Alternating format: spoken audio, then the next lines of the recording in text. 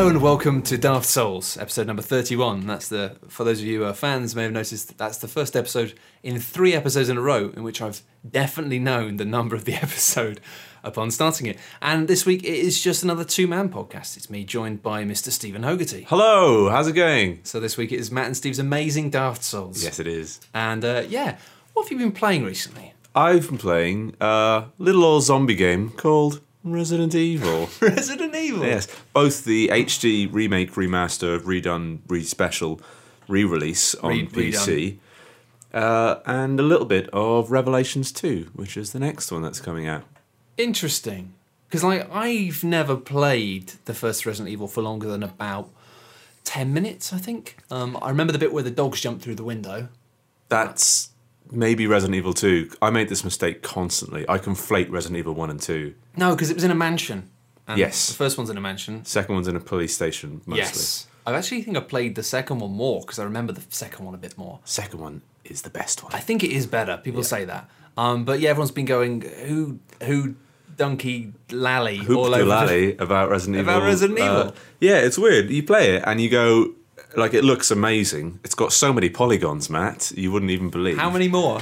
It's probably got 50,000 polygons per character. That sounds like a lot. I think it's overkill personally. And all of those are actual triangles attached to them. Yeah, and there's lighting. There's MIP mapping. I don't know if you remember MIP mapping, Matt. The MIP mapping. Yeah, that was I think after the Harlem Shake, wasn't it? Yes. But you look at it and you go, yeah, this is what Resident Evil 1 looked like. Like, they barely improved it. Maybe some of the lighting's a bit better. And you go back and you look at the original Resident Evil 1. If you haven't seen it in a while, I implore you to go back and take a look at how it looks. Watch a YouTube video or something. It looks awful. It looks like a cartoon.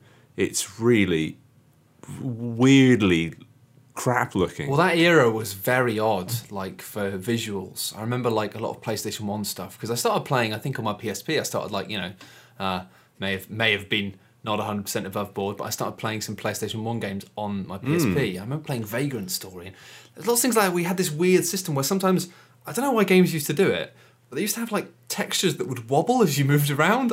I don't know how that happened, but do you remember? Do you know what I mean? I do know what you mean. I've been reading about this for some reason, about why the textures wobbled on PlayStation 1 games. The reason I've been reading about it, I don't know if you're like Unity, the popular 3D engine that a lot of indie gamers make their 3D games in, and professional AAA titles use it these days. Someone's released a shader for Unity which emulates that old PlayStation 1 style. Wow. With wobbly textures and like low resolution 3D models and stuff.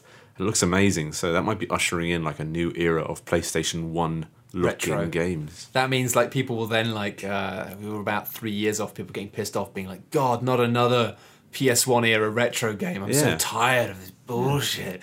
In the same way you get people like, I find it bizarre when you have people on the internet getting angry about pixelated graphics and be like, not another pixel art game. I hate pixels. I'm not playing one of them. It's like, does it matter? Like, doesn't make the game any different. And it's not, people like to say it's like, they're trying to force like a retro aesthetic on it. But for the most part, it's because indie developers don't have much money. No. And pixel art is really cheap to do. Yeah, it doesn't matter. Like, you just sort of think, what is the level at which, like, I guess it depends what your skills are as well. Like, if you've got somebody who's actually a bit better at, like, 3D modelling and textures and stuff, then sure. But if you've got someone who's just a good artist, just do pixel art, because it's just moving art. That's easy. But, yeah, just getting a nice style. Actually, it's funny, because I talked about it a bit last time, I've been playing a Dungeon of the Endless, which is, like, all pixel art, and it's just incredibly charming, because it's just, like, the way that all the characters move, and they have all these awesome little animations. And the game they've made since is, like, really beautiful, but somehow, like, doesn't have quite the same charm in a weird way, because they've sort of like overblown it into big 3D land. Well, it's definitely a good thing that we've reached a point in technology that we have like a breadth of aesthetics all the way down to like pixel art from like the NES era up to like AAA. It's good for me because MIP mapping. Things you've had a dabble at making like games, haven't you? I've seen some of your stuff. You tried to make an NHS simulator. Or an NHS... It was a first-person NHS dismantling simulator so in which you had to bring NHS documents to different MPs around an emulated Westminster and have them stamp it. Unfortunately, you lost that, didn't you? I think. Yeah, I formatted my hard drive and forgot.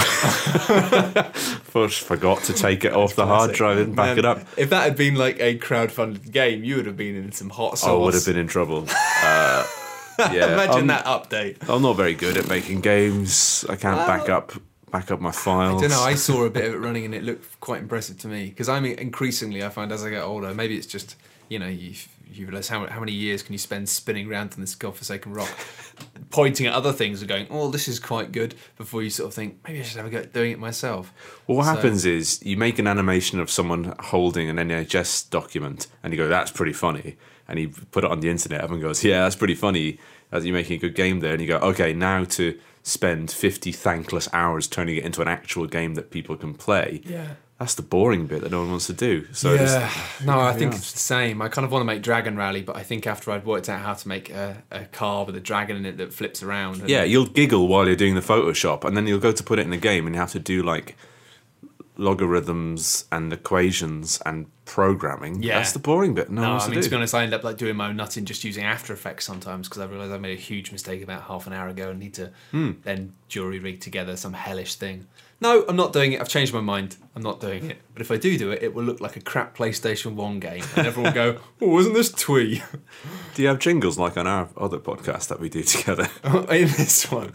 No, we have an intro music thing at the start. And then we just meander from topic to topic. We literally just meander. Okay. It's like a free range farm of a podcast. Nice. But usually you do just keep it together because obviously all of the guests are of a very high caliber. But anyway, on the topic of zombies, actually, I'll talk a little bit about what I've been playing. I've been playing loads of stuff recently. I've been continuing my kind of mobile thing, just because I'm a mobile person now. I'm a human on the move. Mm-hmm.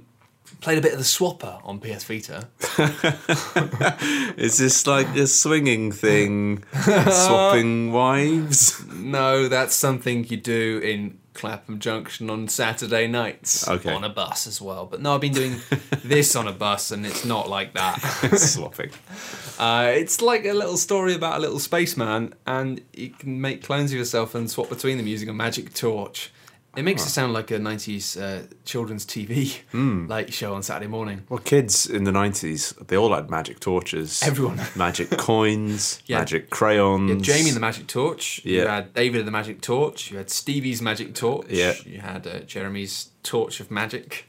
Torch of magic. The controversial torch of magic. Yeah. The list goes on. But yeah, it's good. I've only played it for about 3 or 4 hours, but it's got some nice puzzles. But I think what I've been liking about it is I've been playing it with headphones and turning the music up too loud, and it does that kind of like Space 2001 thing of having like really kind of intense like woo, like really bassy kind of like spookiness. It reminds me a lot of The Dig. Do you remember that? Yes, yeah. I never got very far in The Dig because It's it was Steven Spielberg point and click, wasn't it? Yeah, but it was one of those LucasArts games that at that era the internet didn't really exist in the same way, and it meant that if you got stuck in a point and click game, which you always did, you just had to either play it for an hour every day until you somehow forced your neurons into trying something new, or you had to have a friend at school who knew how to do it. Yep. My dad at the time, and he still does, worked for a subsidiary of IBM in Dublin. So he worked in an office. Can you believe? Wow. And he had access to this new thing called the internet and a printer. And wow. I would send him away to print out walkthroughs of all the games I was stuck on, and he'd come back with like a thick ream of walkthroughs, like the Donkey Kong Country walkthroughs, like SNES era. Being able to go on the internet and get SNES walkthroughs. That's I was good. like, I'd go around my class like telling people how to get past certain things or find certain golden bananas. Yeah. I was very popular. You must have been like the guru. Yeah. Ask Stephen. Yeah. Stephen, where can we find this specific golden banana? I did hide in the closet in a cloak, dispensing games wins the wisdom. Let me do the readings. You're like, what's it called? Like Joseph, the guy? Fritzl. No, you weren't like Joseph Fritzl. That's a different kind of man behind a curtain. Yeah. I was talking about the guy with the golden plates, the Mormon chap. What's he called? Oh. You know, the guy who was like, oh no, I can't show you where I get the golden banana. Ian Merman. It wasn't Ian Mormon. The founder Joseph Mormon. of Mormonism, yes. But yeah, going behind a curtain and not letting anyone else see the sacred document of the bananas. And then burying I it. could have said the walkthrough involves telling Steve he's amazing and giving praise to Steve every day. You could have like started a cult. I think if you'd just been a bit more charismatic and a little bit more forceful, Yeah, that's true. you could have had the golden banana cult. No. Different world. But anyway, the Swapper is it's a bit like the Dig in terms of this spooky atmosphere, and you're like have this thing of like because you're swapping between different copies of yourself, you have this question of being like, A, what's going on with this? Because like a lot of the time the puzzles involve you letting previous clones that you inhabited with your soul about 2 seconds ago fall to their death with a crunch. Well, it sounds like this film where David Bowie was playing Tesla. What is it? Don't say that. Don't say what it is because that's a massive spoiler for the film. But I know exactly what you mean. It's a really good film. Anyway, but it is. Yes. Shit. a substantial If you're halfway spoiler. through and you've seen David Bowie as Tesla, You're like, now you're going to know. Suddenly you're going to be quite angry with Steve. So I apologise about that. Anyway, it's just weird because you sort of think like, who am I? Am I even a human? I don't even know what's going on here. But it's just good in the fact it's got my mind being like, there's something quite dark about creating lots of clones of yourself and then watching them die all the time, and you're like, which one? What is this? And So are the clones from the telepathic past are they like standing on switches for you and stuff to Yeah. let you through? That sounds good. But it has this thing of when you move left or right, like you move all of your clones. So that's a big part of the puzzles. Is often it's like, well, how do I? It's often about the order of how you do things, and you can only ever make 4 clones at a time, and you can swap between them. But then there's like you can't put your swap beam through red light, and you can't put clones in blue light. And Obviously. Everyone knows you can't put your swap beam through red light. I know, right? I'm just not. I was surprised by that. Okay, personally, That's elementary stuff. I guess I'm just not down with this stuff. And That reminds me a bit of I'm just going to half remember like a browser game I played probably 10 years ago now, which is it was like an isometric thing. You had to press buttons using your mouse cursor, but then as the levels progressed, you could press a button to conjure up your mouse cursor from 10 seconds ago, which would go around and click on the things that you clicked on. So you'd have to click on things in a certain order, rewind time, have your cursor come back and do the same things again while you clicked on new you do things. something else, yeah. It was Yeah. very interesting. I like the time warping games. Good fun. Yeah, it is fun. It's fun. There's no time warpy stuff that I know of in this, but it's just fascinating. And it's just one of those things where, like, you've got weird telepathic rocks, and it's like the classic thing of being like, what happened to this space station, and why is everybody dead, and all that. But done in a way that I'm like, this is really chilling. And also, they've done this weird thing with the graphics where it looks like everything's been made out of like plasticine. It's like you can tell it's all like really dramatically darkly lit, but everything has this weirdly handmade, almost clay-like look. Like Chicken Run. It is a bit like Chicken Run. I'll tell you what it actually reminds me of, because it's all like clearly handmade, modelled look, but also handmade models of things that are like metallic and things that are like spaceshipy. It's like a gritty version of Clangers. Oh wow, that's such a good. Oh, It's really good. that art style is I like that. That's very good. It's very cool. It's very cool. But actually, I've been playing another zombie game this week, which has really blown me away. Partially because I kind of expected it to be total shit. And it isn't. And that's Dying Light. Because Dying Light, I was expecting it to be like, it's a Techland game. So that's why you expect it to be total shit. Precisely, 'Cause right? It's a sequel. It's not really a sequel to Dead Island, but it kind of is. Well, that's the thing, is I actually feel bad about this, because it was only a joke. It was only japes, like. But last year, or the year before, or however long ago it was, at Gamescom, I actually went up to some of the guys, some of the Polish dudes who were making Dying Light from Techland, and I gave them a Video Gamer Award for Deja Vu, just because Dying Light looked like another... Oh, look, it's another game with zombies. Open world zombie survival game. And the guy was like, trying to say, oh, no, actually, it's not. Like, and, he was quite You frightening. were just like, take the award, it'll be funny. Come on, just do it. Well, it was a combination of him trying to, like, be like, no, actually, it's not just Dead Island again. Did he crack the award over his knee and hand it back to you? He's quite an intimidating guy. I've got to be honest, I was actually frightened. That was the one, there was a few times doing that. Before I did those, no, it must have been E3, because it was the first time I did those awards. It was E3. And the first time I did that, I was like, I thought it was going to be really fun. But then when you actually get to it and you realise you've got to go up to somebody and hand them this thing, especially if they're somebody who looks quite stern and frightening anyway, you sort of think, are they going to punch me? Like, am I going to get punched? I mean, that would have been cool in some ways. That would have meant I actually had become Dennis Pennis of the gaming world. But at the same time, I don't want to get punched. No. But anyway, I feel bad now because actually this guy, they were trying to say at the time, it's not Dead Island again. And it was like, fuck off, it is Dead Island again. It's got zombies in it. Warner Brothers has basically just gone, hey, can you make us a Dead Island? Because it makes loads of money. And they go, yeah, all right. It's not Dead Island at all. And I'm really surprised by that because you've got all the Dead Island stuff of making weapons and using weapons to violently bludgeon people to death.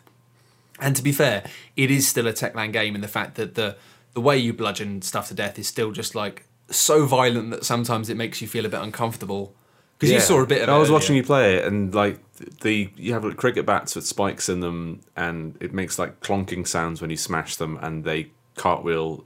And you can see their skeletons like in Sniper Elite, and blood comes out, and heads come off. Yeah, heads just smash open. It's very violent. It's quite gross. Which at first was a bit like, whoa, okay. But then what I liked about it was what little I played of Dead Island felt like it was just this thing of it was basically just a combat-based RPG where you just keep smashing zombies to death, and then you get more points, and then you get better at smashing zombies to death, and then you just keep doing that.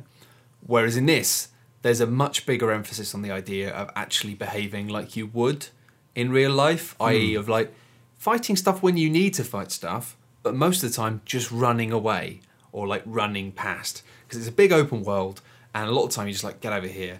And after the interminable introduction with a fucking shit story, like the story is bollocks, and it still has that as well. Oh, you did the other day when you ran it. It's just like, let me just stop doing this. There's some guy just making lots of like nerd cool references. Oh, he kept calling me a noob. You're a noob. No one's used the word noob in like 10 years. Oh, it was so bad. That was the point where I was literally thinking, I'm not going to play this game ever again. I thought, I'm halfway through the tutorial and I cannot be fucked, which is something I often get now. Maybe I'm just getting old.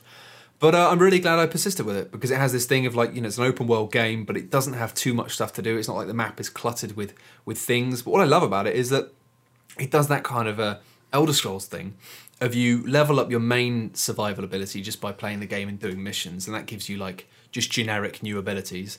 But Dead Island was really bad for the whole like get a 5% bonus when using swords. Oh wow! Ooh, get that's a 10% bonus. That gets you excited, doesn't it? A 5% damage bonus. Something that Borderlands does badly as well a lot of the time. But having skill trees which are largely just filled with stuff, it's like who gives a fuck about that? Like it becomes about like either like builds. The best case scenario is it's like, oh, you can have a build that specifically focuses on this. It's boring. Yeah. Whereas with this, it's like right from the start, it's like it seems to me that a lot of the skill tree stuff is related to how do you want to play the game. So it's like one of the first skills I ignored, for example, is like, hey, have twice as many weapons in your inventory. I'm like, no, I don't really do that much fighting, so I'm just not going to do that. Whereas you do like parkour and you run around and you climb over stuff. Well, that's the thing is you've got like your main survival abilities just do like a whole bunch of stuff, allow you to like do different things. But then you have the combat abilities just improve through combat. So if you spend all your time going around braining zombies, you will level up your combat ability quickly. Oh, cool. But if, like me, you spend your time just doing parkour and just running around and climbing up stuff, you level that up. So it's a bit like, do you remember in Crackdown of that whole thing of like, the reason in Crackdown you ended up leaping on buildings like a nutter constantly was because there were orbs at the top. Yes. Well, there aren't any orbs at the top of anything, and it's very light on collectibles in the world, which I'm pleased about because I can't stand that shit anymore.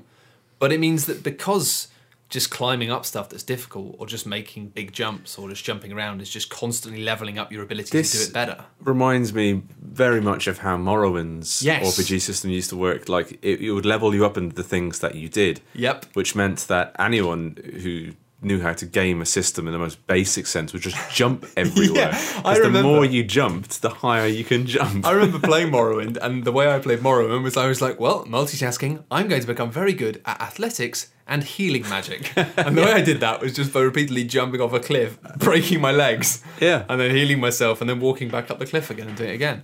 That's how you get better at jumping. Well, you can employ this in real life. If you want to get better at jumping, just jump everywhere that you go. It's true. It's true. Start doing it right now. Right now, wherever you are. An expert jumper. Yep. Today's the day. Start. If I could name a single long jumper, I could just make a great joke about that being how they started out. While you're already at home listening to this, jumping up and down, just imagine that Steve had thought of that joke and laughed. There was that curly-haired redhead guy who did it for Team GB, didn't he? He was good. Well done. He was good. Yeah. Good lad. Yeah.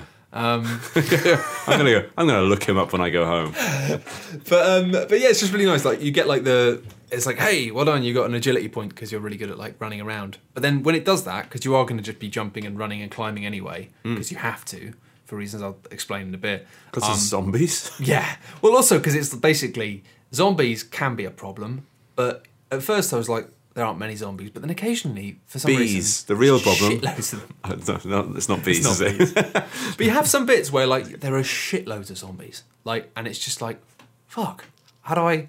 And all you can do is just climb on top of a building. Because you actually saw what happened to me when you've got, like, 3 or 4 of them around you. It's just like, you're in big trouble. You're dead. So often, it's just best to not stop and fight. Because your weapons degrade really quickly. What's the point in killing everything along the way? Just run past them, run the roofs. But you have to actually do the climbing because at night, and the whole premise of the game really, Dying Light thing, is this idea of at night you have special infected zombies that will come out and these guys chase you. And what's nice about it is if you try and fight them, you almost always die. In fact, maybe at the end of the game, if you've got amazing weapon stuff, you might be able to fight them a bit. But right now it's just like, no, they just kill you. So you have to run away. But they run faster than you do, which means you need to be doing all this like climbing and running and leaping on stuff. Yeah. And it means you have genuinely frantic moments. And it's like really nice in the same way that zombie movies are great. You know, you have that bit where somebody's just running down a road and they're just looking for like somewhere to go. Yeah. And it's just walls either side of them.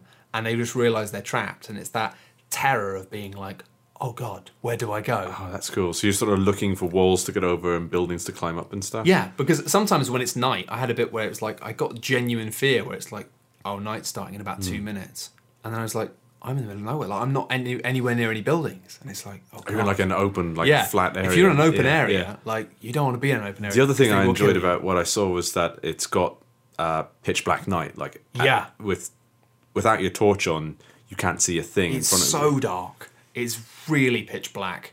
And it does that thing of, because you can see where the fast zombies are on the map, it does a little radar thing. It almost means sometimes you get so fixated on those guys that you forget that there are also loads of zombies there. Normal zombies. And I had a bit at one point where I had to go and switch on a generator and a big power thing. And the way I got into it was like, I had to like leap off from like a rock nearby. But once I was in, I couldn't get back out because it was all like razor wire fences. Mm-hmm. But then I was like, right, I was watching them all moving around. I thought, right, there's none of the infected zombies anywhere nearby. I'll just leap in. Leapt in and just suddenly got up and it was like 10 zombies. Like I was like, oh God, like this place is full of normal ones. And just having this mad thing of like having to climb on top of the generators and just leaping around like whilst quickly hoping you're not going to get noticed. But even as I was saying the whole thing of running away, I was playing it earlier and I was just sprinting and I had 5 of the infected guys chasing me.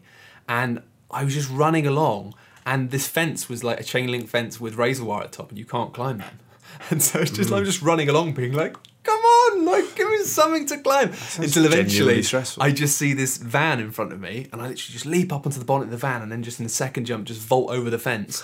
And then I'm just like, literally, just my heart in my chest, just relief of being like, "Oh God, I got away." Like, but you have lots of moments in the game, especially at night, where because you can die so easily and so quickly, you just have moments where you just become convinced you're going to die. You're like, I'm going to die, I can't get away. And then just managing to get away and being like, holy shit, I got away. Really the thing, it's got like a Dark Souls invasion thing where other players can come into your game, right? It does. The only time that's happened to me was when we were talking in the kitchen and somebody just came to my game and repeatedly killed me. Yeah. You made me a quiche and we came in to see that someone had beaten you 10-0. What kind of a man murders another man when he's making a quiche? Spending 9 minutes killing you repeatedly while you're away from your keyboard. He probably got some great XP for that, I guess, or something. Yeah, it's got the classic, like, same as Dead Island, you can have, like, 4-player co-op in the same world. And it has, like, I haven't actually seen what they are yet, but it's got, like, dynamic competitions, which I presume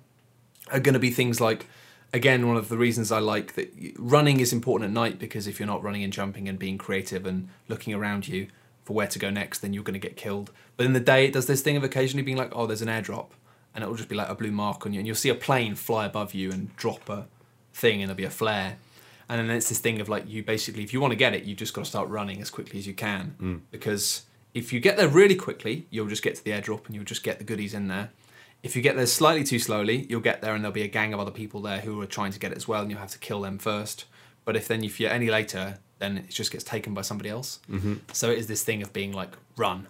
And it does that really awesome thing that Burnout Paradise does. Of you, like, it's not a very big area, so you start to learn the area and you start to know where you are and go, ooh, I can turn down left here and there's like a shortcut, or like, I can run over here and leap.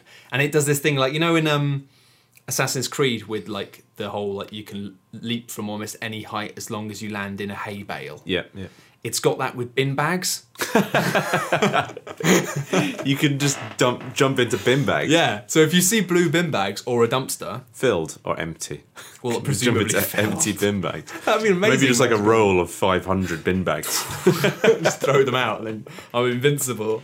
But yeah, if you leap and land on them, then so sometimes you'll see like a little like plank of wood, and it is very much like Burnout Paradise. If you see a plank of wood resting on the side of like, you should definitely. You go know over it's it. going to be a jump, Yeah. and you know that you jump and you'll land, and it's really good when you get away from a crowd by doing that. Assassin's Creed. Some people, maybe most people know it. I felt very clever when I figured it out that the hay bales are signified by little doves on the ledges. Yes. So I felt very clever when I figured that out. I'm probably people know that. It's probably quite common knowledge. Probably quite common knowledge now. I think your golden banana guru days are over, Steve. Yeah, we're about 9 games into the Assassin's Creed series. It's a bit late to be coming up with these little revelations. It's time for Steve's tip corner. If you're ever on a rooftop and you see some birds hanging out on a ledge, that means there's a hay bale below you. Fascinating. Or a pile of leaves. But I think the thing that's amazing about this, though, because it's like it borrows a bunch of stuff. So you've got the nighttime element. It's very much like Dragon's Dogma, just in that thing of being like, it rewards you with double experience for everything you do when you're out and about. So it kind of teases you, being like, go on, stay out. Well, you get double experience at night. Yes. But That's true of real life as well, it's Matt. true. It's true. All of your experiences are intensified in the nighttime. Sort of true. There's actual truth to that. But it has, obviously, if you die, then you actually lose some experience as well. So it's a bit of a gamble. It's also true of real life. Yeah, you lose a lot. All of it. Yeah, pretty From that much point all of it, onwards, that's it. Game over. But what's really nice about the way it steals the kind of climbing and leaping stuff from, like, is it's not that holding down R1. Because you use R1 to do jumping and grabbing, which I thought was really weird at first. I was like, you use such a functional... But it makes a lot of sense because it's such an integral part of the game. But what's really nice about the climbing is it's like you can pretty much climb anything that looks like you should be able to climb it. But at the same time, it's not like you just don't just hold down a button and it does it for you. Yeah. And you never feel like it's automated. And it also means like it's very fallible, like, but in a way that's good, in a way that, like, if you mess up a jump, it won't do that thing of being like, oh, he wants to jump from this ledge to this ledge. You know, Assassin's Creed is famous for that now. Oh, it'll just like point you off in a random Just direction. watching him vault Yeah. on stuff perfectly. In this, if you don't quite make a jump, or if you don't quite aim at the ledge that you want to grab onto properly, you'll just fall. And sometimes it means that when you do mess up things, you mess up things in really spectacular ways. I had a bit where actually I was just running away from a bunch of zombies, and there was a chain link fence at the end, and it was like covered with a tarpaulin, so I couldn't see what was behind it. And there was loads of zombies, so I used my ability to like just tap the jump thing before you get to a zombie, and you basically vault off the zombie and you leap really high into the air. But then went over the fence, and then at the other end of the fence was a train track, which was about 20 feet down. So then it's just this thing of going, crunch. I'm just about surviving. Because Assassin's Creed does almost everything to prevent you from jumping to your own death. Yes. It's like he'll stop at a ledge and go, whoa. Whereas this, if you Are do you it, sure you want to jump off this one? But this is like, if you do a massive jump and then over that fence is a cliff, you're dead. Like, that's... Does it ever feel like... Because I think with something like that, I would blame the game more often than is fair. I'd go, that's the game's fault. I didn't mean to jump like that. No, there are a couple of things where you feel like, oh, I should be able to climb that maybe. But it's very rare that you think, why can't I climb this? It's most things you can climb, and most things when you do a jump, it's because, like, yeah, you shouldn't have done that jump. You should have looked where you were going first. But you have that thing like, I remember everyone talked about with Tomb Raider, that sense of like when there's bits where you climb things, everyone got a sense of vertigo. And I thought it was bollocks because it was all very Assassin's Creedy. But in this, you actually have to climb the radio towers. And you had that in Far Cry 4 as well, that sense of getting really high. Yeah. But in this, the fact that you're physically clambering these things, and they've started to already have some bits where you have to do like proper climbing, like you have to leap onto bars and climb up. It's like, it gets really, really like heart in chest vertigo because you can slip up. you can and fall. Yeah, Like yeah. if you do it wrong, you will fall, and it's Like intense. To keep bringing it back to Assassin's Creed, which is I guess the primo parkour simulator. Yeah. Like you go to the top of the highest tower in a city, you don't feel like you're in any danger of falling off. Well, all they ever really did in Assassin's Creed to make it more interesting with the climbing was there are some towers where you can't just hold down forward and hold down R. Yeah, you'd have to You have to find maybe your at way one around, point it would wouldn't you? stop, and you Yeah. go, "Why has Oh, it stopped? yeah. Oh, I need to go left a bit." It's like a very, very gentle puzzle. Yeah. I think Assassin's they tried yeah. to make it a bit more nuanced, didn't they? With like they would give you some manual controls over what was happening when you were running and jumping, because they had those like challenge modes where it was all set in virtual reality, and you'd have to use some of the manual controls to get your time down when you're doing like running up walls and jumping at specific moments and stuff. Oh, I remember. Yeah, you could do like special big jumps and stuff. Yeah, yeah. But then in the main game, that was never really employed, because it is a really tricky game to control. If you're watching someone who's never played many games, trying to pick up and play Assassin's Creed, it's a tricky game for a lot of people, even with the auto run. That's the thing. There's a lot of stuff you can do in it, and it's a bit like it can be a bit confused. Well, the whole notion of having like, holding down a shoulder button to unlock a new context of moves, which is what they have. Like when you're not holding down, I'm trying to get it in my head. It's like the left trigger. You're in stealth mode and you're shuffling between people, and you're not going to do anything that's out of the ordinary. It's going to draw attention to yourself.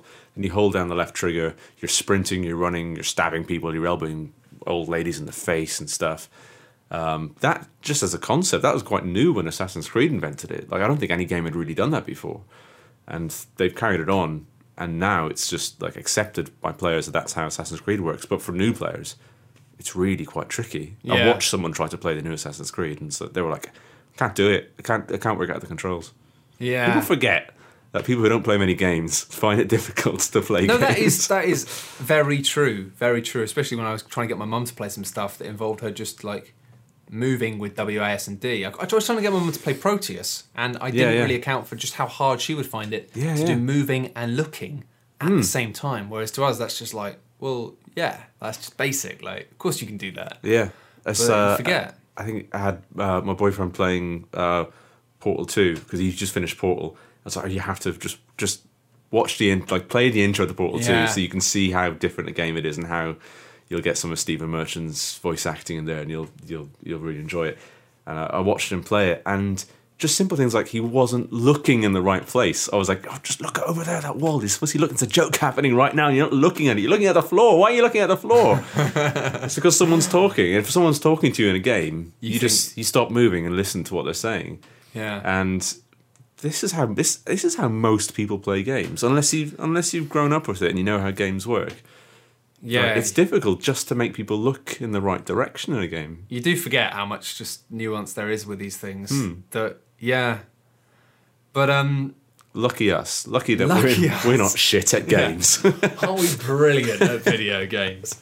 But yeah, I think Dying Light is going to be a big hit. I'm very surprised by it. It's annoying because actually at the moment you can only get it in digital download, I think. Right. And it's out in retail like in a month or something. It's really annoying though because digital download is really expensive. It's like Is it? 55 quid. I was kindly given a code by a friend of mine, a guy called Zach Islam, who just said, "I've got a spare code for it. Do you want it on PS4?" And I was like, "Yeah, all right. I'll have a look at it."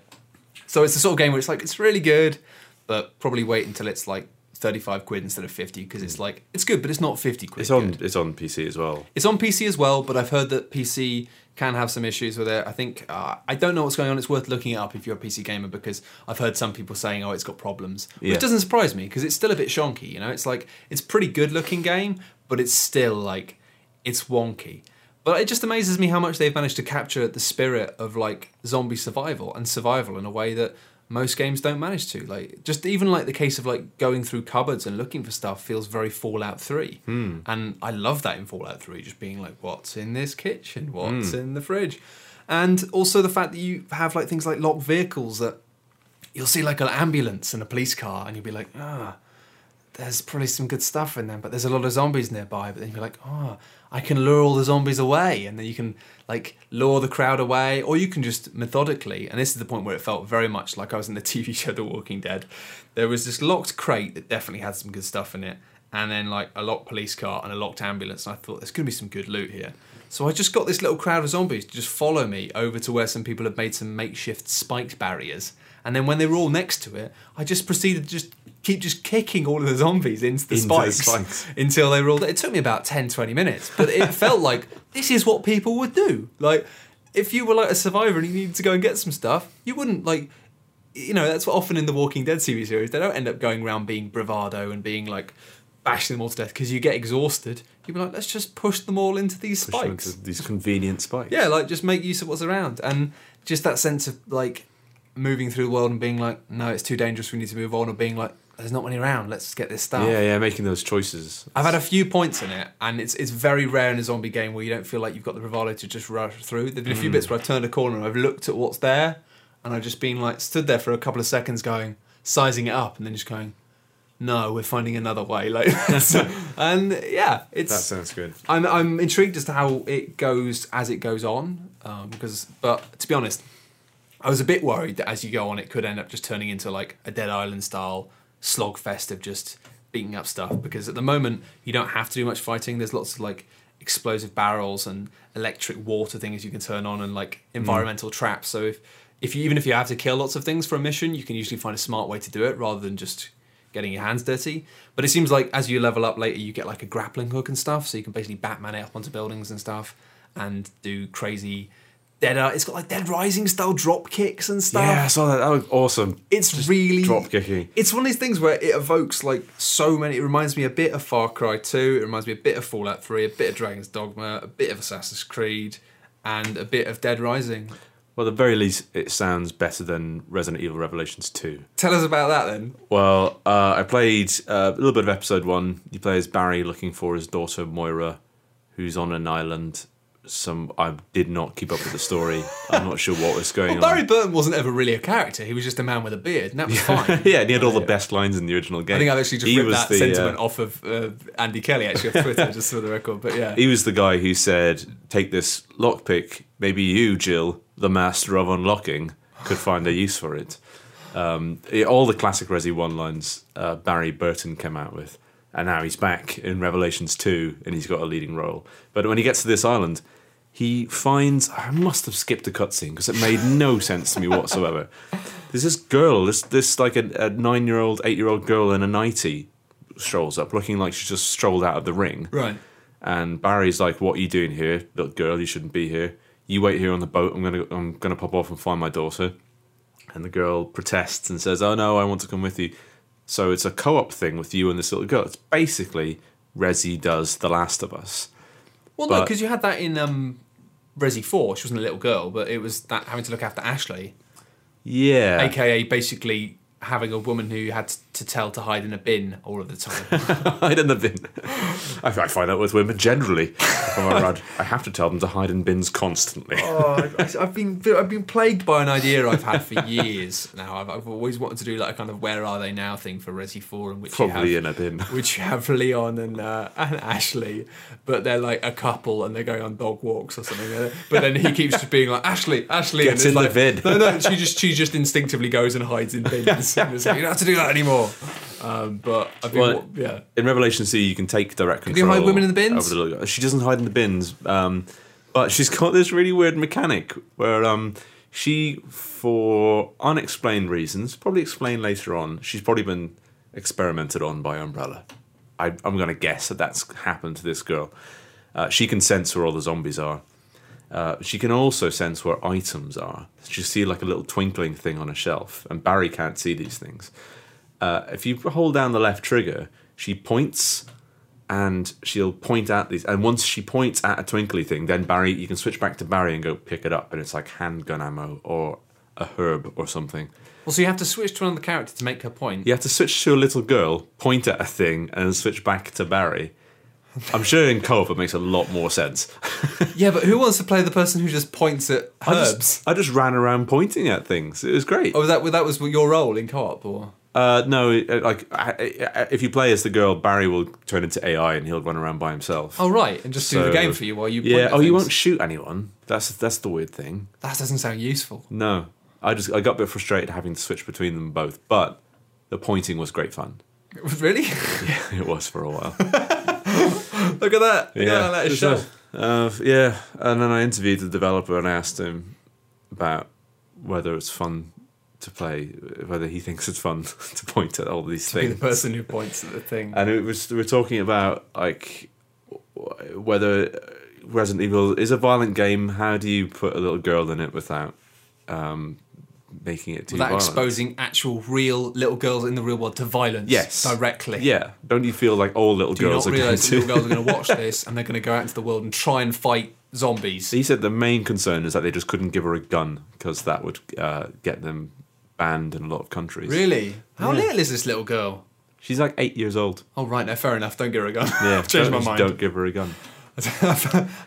Now wondering in my own head, what's the point at which I think it's okay, yeah, give her a gun. Well, it's like Ellie in The Last of Us. What's she, like 15? Yeah.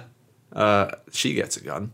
Yeah, she does, and she was amazing with the bow and arrow. Yeah. But I guess there's a lot more context to that, and like Thingy doesn't want to give her a gun for a very long time. So there's a bit more responsibility going on there, isn't there? Well, I think the thing about The Last of Us, and I talked about this in the video I made about it quite a lot, it's probably, I'm not going to go into spoilers, but it's probably safer to say this now than it was at the time. Just the fact that I thought was really clever about that is the early stage of The Last of Us is you're almost tricked into getting into Joel's mindset because he's the main character and he's like really worried about Ellie and he thinks she's in danger and he basically treats her like she's a bit useless and a bit at risk. But then actually when you start to play as Ellie, you realise that's not true. And actually she's like, yeah, in some regards she's weaker. Like, you know, when she's got like a bunch of guys like trying to beat her up, like she's very weak physically.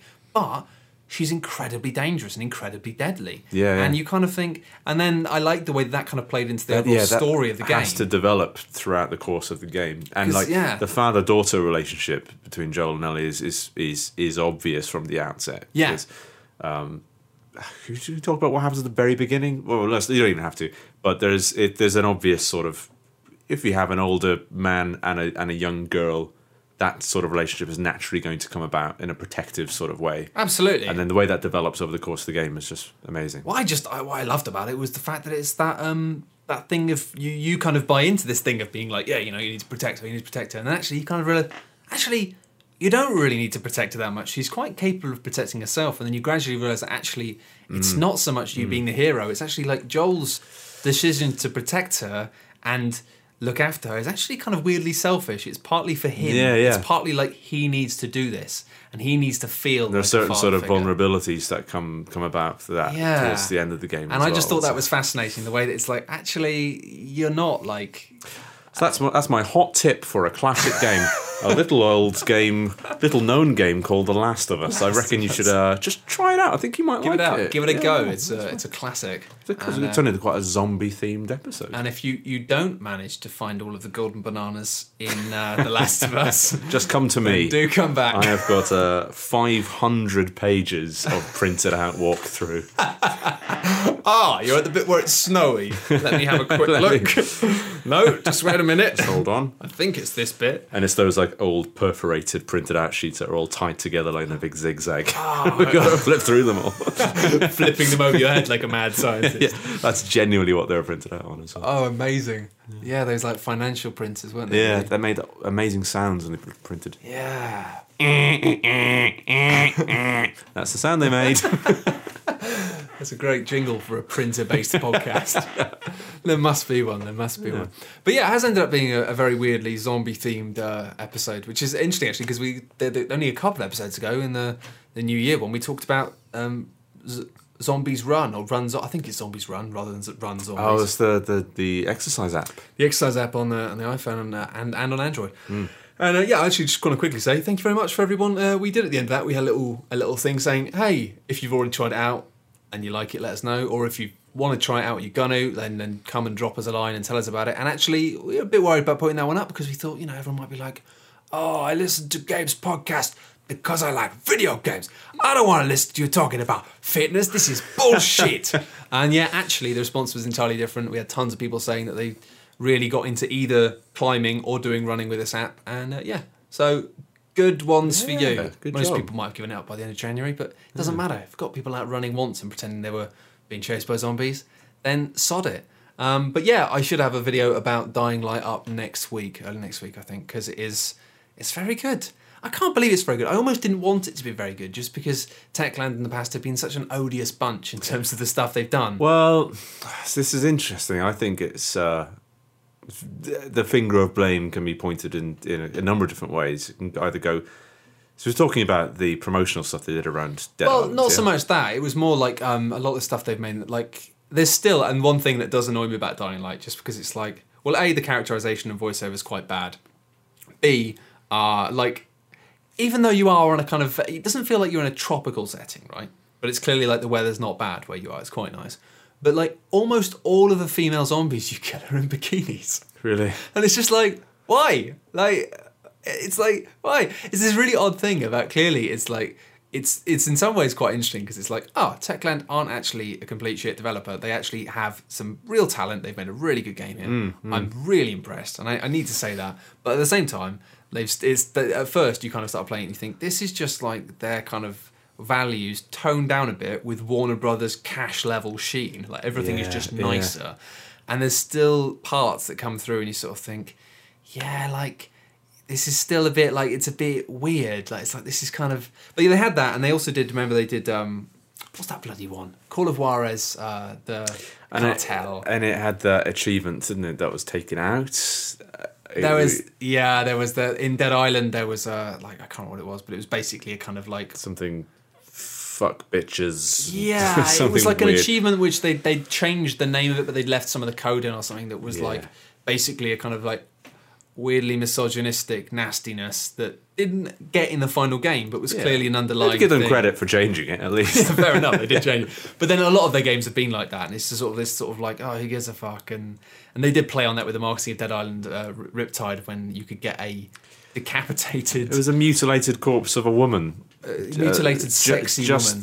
Just the tits and shoulders, basically. It was really horrible. It was nasty, and they really played on the controversy. They loved winding everyone up about it. Yeah, I mean that's the thing, is that was Deep Silver, and Deep Silver are still making Dead Island games and stuff, and I still think that Deep Silver generally as a company just the way I felt about that was I felt bad for the developers because they'd made quite a decent, well, not great game, but they'd made a good game that didn't deserve to be associated with something so fucking odious. That's the thing. I think, they've been like, they've been a bit problematic in the past, especially to do with women. It's like this sort of, and I don't know, it's maybe just some old-fashioned sensibilities. Sometimes you kind of find with some Eastern European devs, like can be a bit of more like old-fashioned sensibilities towards women, which can be a bit like, kind of like, not always, but sometimes it's like... I think it's true. I think, in my experience as well, Eastern European developers have fewer women working there as well, in terms, certainly in the roles where they're journalist facing.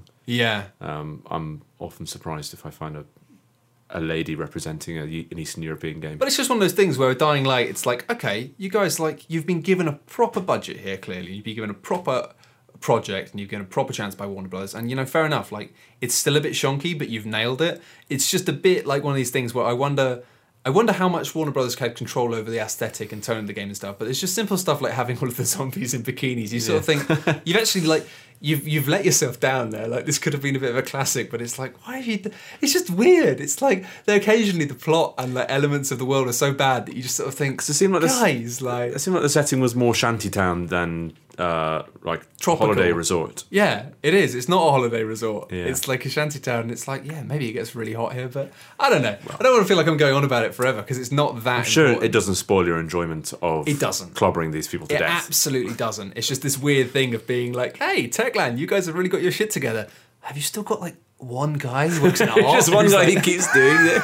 It just feels like, have you just got like some really pervy dudes in your art department or something? Like, maybe just have a word. Just be like, yeah, sure, have some in bikinis, but maybe not all of them. I mean, I'm saying that there probably are women that don't have them on, but it's. I know. When I was watching you playing, the zombies I saw were wearing skirts that went down to their shins. So really? I thought it was quite reserved. Quite prudish. Maybe it's not. It's clearly not all of them. But I was getting excited by seeing some hot zombie ankles. God, let's get some ankles. But no, it's very good. No, I think it's going to be a real surprise because I think everybody in the world, including myself, was expecting it to be total shit. Yes. Anyway, let's have some questions. First of all, let's have an easy one from William Palmer, who asks, "Are podcasts art?" No. No. Art is limited to paintings, statues. Yeah. That's it. It's got to be a painting or a statue. And it has to go in a museum. Yeah. Podcasts aren't that. You can't put podcasts in a museum. They fall off the podiums. Yeah, you can't nail a sound to a wall. You can't, actually, unless you put it in a jar. But then you can't nail jars to walls either because they're made of glass and nails you'd really smash it. don't And gel with that then stuff. the podcast would come out all at once. Oh, God, nightmare. If it's an hour-long podcast, it's going to be loud. Everyone's going to be covered in it. Hugh Jenkins asks, when are you two going to kiss? We've already kissed. That happened in one of the Matt and Steve. I think it was episode 11 of Matt and Steve's Amazing Week. Yeah. When I give Matt a peck on the cheek. Yeah, so that's actually a definitive answer for you. It's already happened. Wake up, Hugh. Stuart Neal says, what console has the best number of games to quality of games ratio? I didn't... No, hang on. I'm reading from the wrong... Oh, God. I've let... You read a question that you hadn't favorited. I read a question I hadn't favorited. I read that. I just didn't know. I thought that's not a metric that makes any sense. Oh, no, I know. That's the thing is, I'm really sorry, Stuart, but I favourite the questions that we're going to ask, and I haven't favoured this one because... You've slipped through the net, Stu. You've slipped through... And I don't want to be rude, right? I don't want to be rude about this, but to be blunt, it's kind of a question that gets a bit too mathsy. Well, I mean, why do you care how many shit games are on a system? I mean, because like you could say like DS has some amazing games, but there's so much shovelware by Ubisoft, like My Little Pony Farm with teddy bears that I love. They shovel lots of weird stuff on there, but that doesn't make the DS any worse. Just having games, just don't buy those games. Yeah, and that's the thing. Is a better question is why does it matter? Yeah, I mean, like at the moment I'm really loving my PS Vita, but I'm aware that it's probably not as good as a 3DS. Yeah, but I really like it. This is why your question wasn't true. That's why I didn't answer your question. I'm sorry, Stuart. I hope you don't take too much offence. Anyway, this is a good question from Jesse Fox. That's his actual name. It's spelled Fuchs. I'm not being unnecessarily rude. Has learning... This is a question for you more than anyone else because I don't know how to do this. Has learning how to drive an actual car affected your perception of driving in games? As hackneyed as it sounds, it kind of has. Like, so I recently just got my driving license, and playing certainly driving simulator games, I do find myself thinking more about how cars work and how wheels go around and how cornerings happens. Not too much. In fact, I would say the opposite is true. I think driving games have affected how I feel about driving in real life a lot more. I drove a race car, and it felt nothing like driving in a video game. So that was surprising when I drove. When I tried to do that in real life. I hear that a lot. I remember there was a period where lots of racing games were still in existence, and I remember going on lots of studio tours, and a common thing when you're on a studio tour for a racing game is them going like, yeah, we always have fans saying that like, oh, you need to make the cars sound more like cars. They make the sports cars really realistic, and when they make it so that when you're driving a sports car, it actually handles exactly like a sports car does, and it sounds exactly like the car does, people think it's wrong because it's like it doesn't feel right. I think when you drive a sports car, I mean, it looks visually, it can look a lot like a video game. The way that corners come up to you, whether you see a corner approaching, but there's something quite real. The sense that you can die very easily and quickly in a ball of fire. I get that in real cars. I get that in normal cars. Like not even as a passenger. Not as a passenger. I think as a passenger I'm fine. I sort of part of my brain just goes, doesn't matter, you're not in control. It's like life mode, you know? Like, yes, I could die at any minute, but I'm not in control of it, so I'm not going to stress out. As soon as I'm in direct control of my life or death, I don't like that. That's stressful. And that's why I don't drive. But yeah, also at the moment I kind of feel like the whole driving thing, like thinking about how... I was trying to play Elite, right? And I tried for about an hour, and it's just so complicated that I sort of think, you know what? I can't drive a car, right? I can't drive a car. Why am I trying to drive a spaceship? Right? So I think, if anything, I'm going to go like start maybe on like Euro Truck Simulator 2 first. Just learn how to drive a truck, and then maybe if I get really good at driving a truck, then I can graduate. That's interesting. You mentioned Euro Truck Simulator because that is one game that has been affected by my taking my driving test. Do you feel you're better at that game now? I check my mirrors in that game like I check mirrors in a real car, and I never did that before I started taking driving lessons. That's testament to that game being really realistic. Do you have like cyclists you can kill and stuff? No, they should add cyclists that you can run over in your truck. That'd be really harrowing. Because that's what truck drivers do. Yes, you fuckers. Fucking HGV bastards. No, but seriously, if you are a truck Please driver drive in the London safely. Area, please stop killing cyclists at And check your roundabouts. blind spots. It's very upsetting. Julian Benson asks, this is a very good question. I don't know how to answer it, but he says, what government positions do you want to see filled by Valve employees? This is, of course, a reference to the fact that the Greek finance the guy minister is somebody who used to work as Valve's economist. Yes. Although, to be fair, he actually has spent more of his life doing normal economics. Oh yeah, I mean, Valve hired what do you call people who like a consultant? Yeah. They are consultants. I remember for at the time it being politicians, like, oh wow. Like so it was stranger that he worked for Valve than That's him basically working it. for the Greek government. But Mind you, I don't know. I sort of feel like consistently, Gabe Newell is just he's such a cool guy. Like whenever he approaches something, whenever there's something, whatever he says, when he stands up and says stuff, you just sort of think, yeah, you're like, you know what you're doing. he's sort of like the Elon Musk of video games, isn't he? So I think he should be the Prime Minister of England. I wouldn't go that. Let's ship him over. Come on, we'll give it a go. What's the worst that can happen? I thought of some jokes about Greek's finance minister being being a next games developer. Yeah. You could have a joke which is, oh, why don't they use hats as a new currency? That's an interesting one. I haven't That's a heard that good one.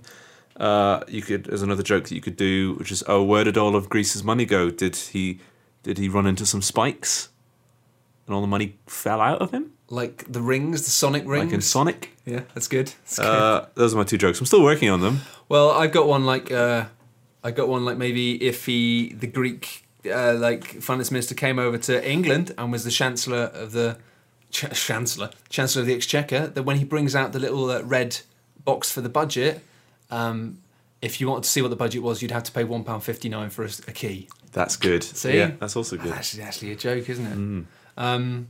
There's 3 jokes. Anyway, there's 3 jokes. You can just go use them in there. That means you can tag this as comedy on iTunes. I like the way that we've just got to the point where we just think about making jokes so much that we weren't even telling jokes then. We were just blueprinting. These are blueprints for some There you jokes are. that you can have those. Yeah, you weren't going to laugh whilst you were listening to that. That's fine, but you can make somebody laugh by taking those Just jokes. refine it. We're giving you unrefined joke ore. Yeah, I think the key one could have been better, but there's something there. There's definitely something there.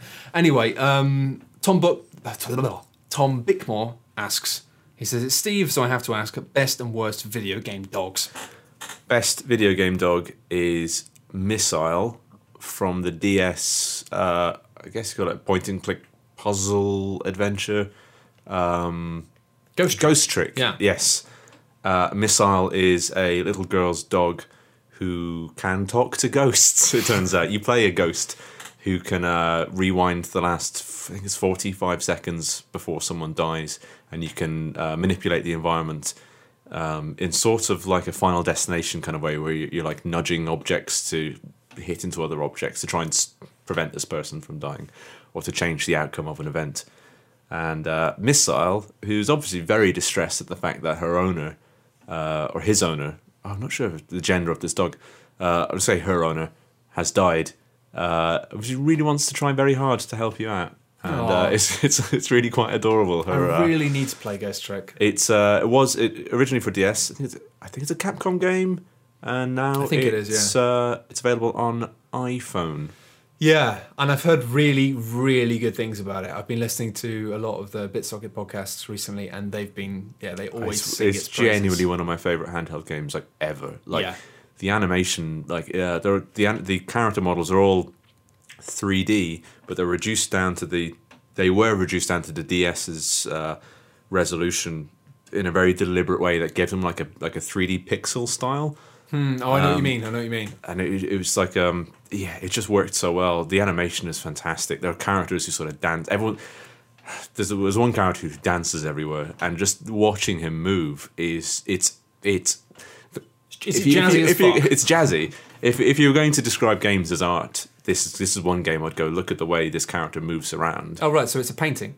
It's You could nail a DS to a wall. Okay. So yeah, so Okay, fine. games can be art as long as they're handheld games because you can nail them to walls. To a wall, yeah. No, of course. It's if you have a chance to try it out, go for it. It's an incredible game. I'm going to get that one on my list, actually, because it keeps coming back to haunt me. Oh, that was a pun. That was an accidental pun. I didn't mean to.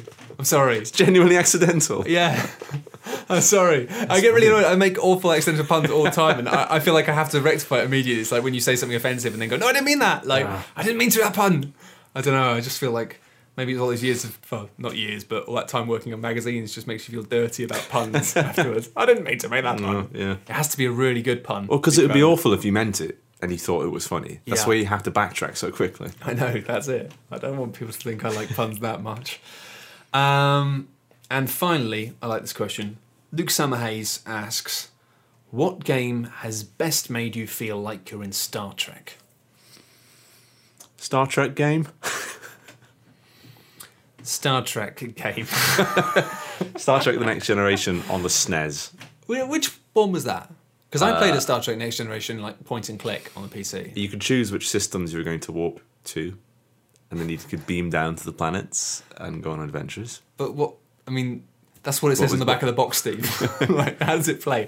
I'm just intrigued because I played, like I say, I played a point and click Star Trek game on the PC ages ago. I don't know what it's called, but I'm trying to think it's the same one. So when you're on the ship, it's kind of point and click. It's basically an elaborate menu screen. The bridge, you can have a cursor and you point at the briefing room to go on a mission, and the map screen to go to look at your system. But what do you do with the maps and missions? stuff. You go down. You have your away team, and it's a top-down shooter essentially. Nah, it's a different game. I was just wondering if it was the same one, but No. it probably wasn't because there's been quite a few. Oh, it's like it's all 2D. You might be thinking of I know the one you're thinking of. If it's 3D, I might Google it. No, it wasn't 3D. It was Star Trek point and click. I'm gonna do the unprofessional point and click. It is quite an unoriginal answer to what game makes you most feel like you're in Star Trek. It is. It's incredibly. I'm not going to take it. I'm afraid. I'm trying to think of very clever answers, but you can't overlook Mass Effect for the feeling of owning a spaceship that can go anywhere. I think Mass Effect is my answer as well. Specifically Mass Effect 2. So you've got a bridge. Mass Effect 2, I think it was called Star Trek A Final Unity. Final Unity. I think, was this it? Oh, look at that. I think it might have been. Is that Riker?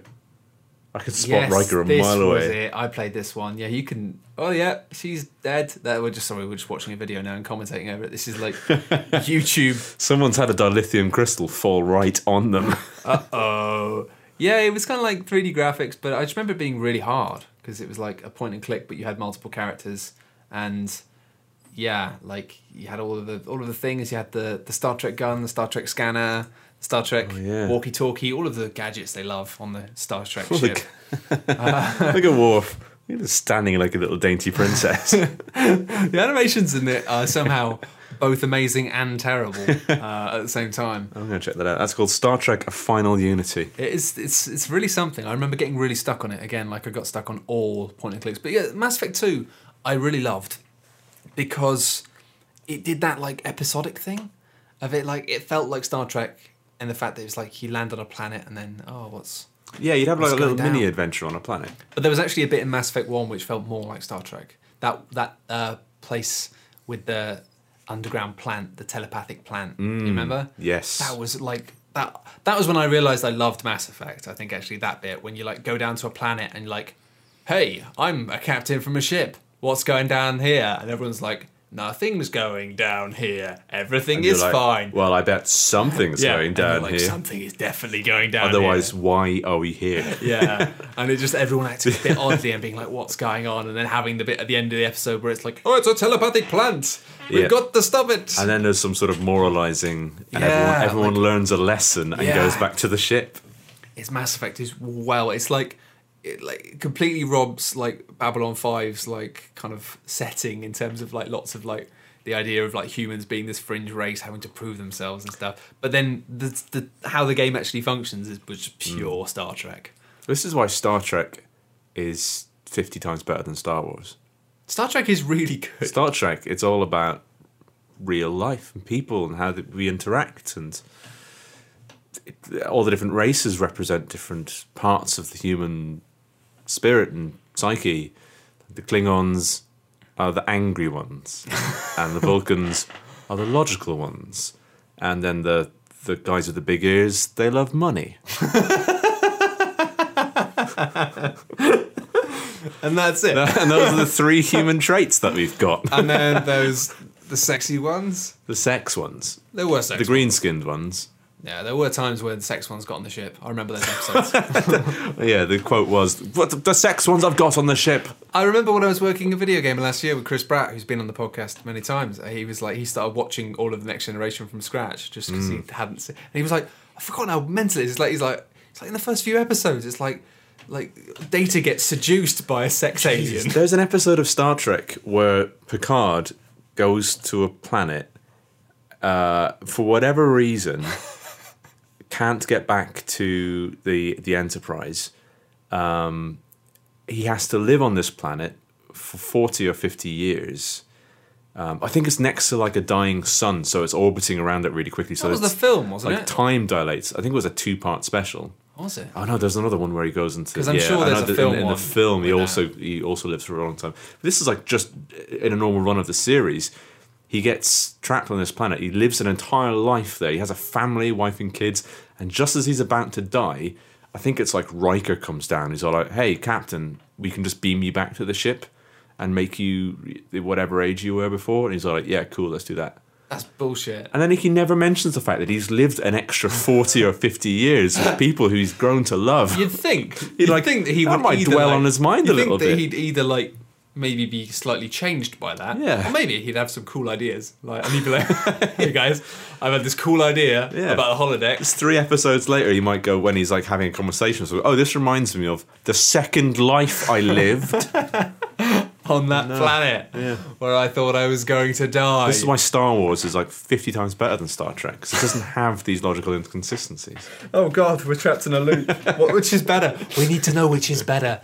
But no, I would say actually it's weird. The more I think about it, the more I think that actually BioWare games as a whole just really capture that human sort of fantasy element that Star Trek really nailed. Like I remember that I think it's the first ever episode of Star Trek. Because again, I started watching a bit on Netflix because I was like, let's have a look. I love that it starts off with what's he called? Is it Q? Like at the start, like they've just got out into space and they're like, "Hey, we're having a jolly time. Gonna look at space. It's gonna be pretty interesting, probably." And then out of nowhere, it's like, boom.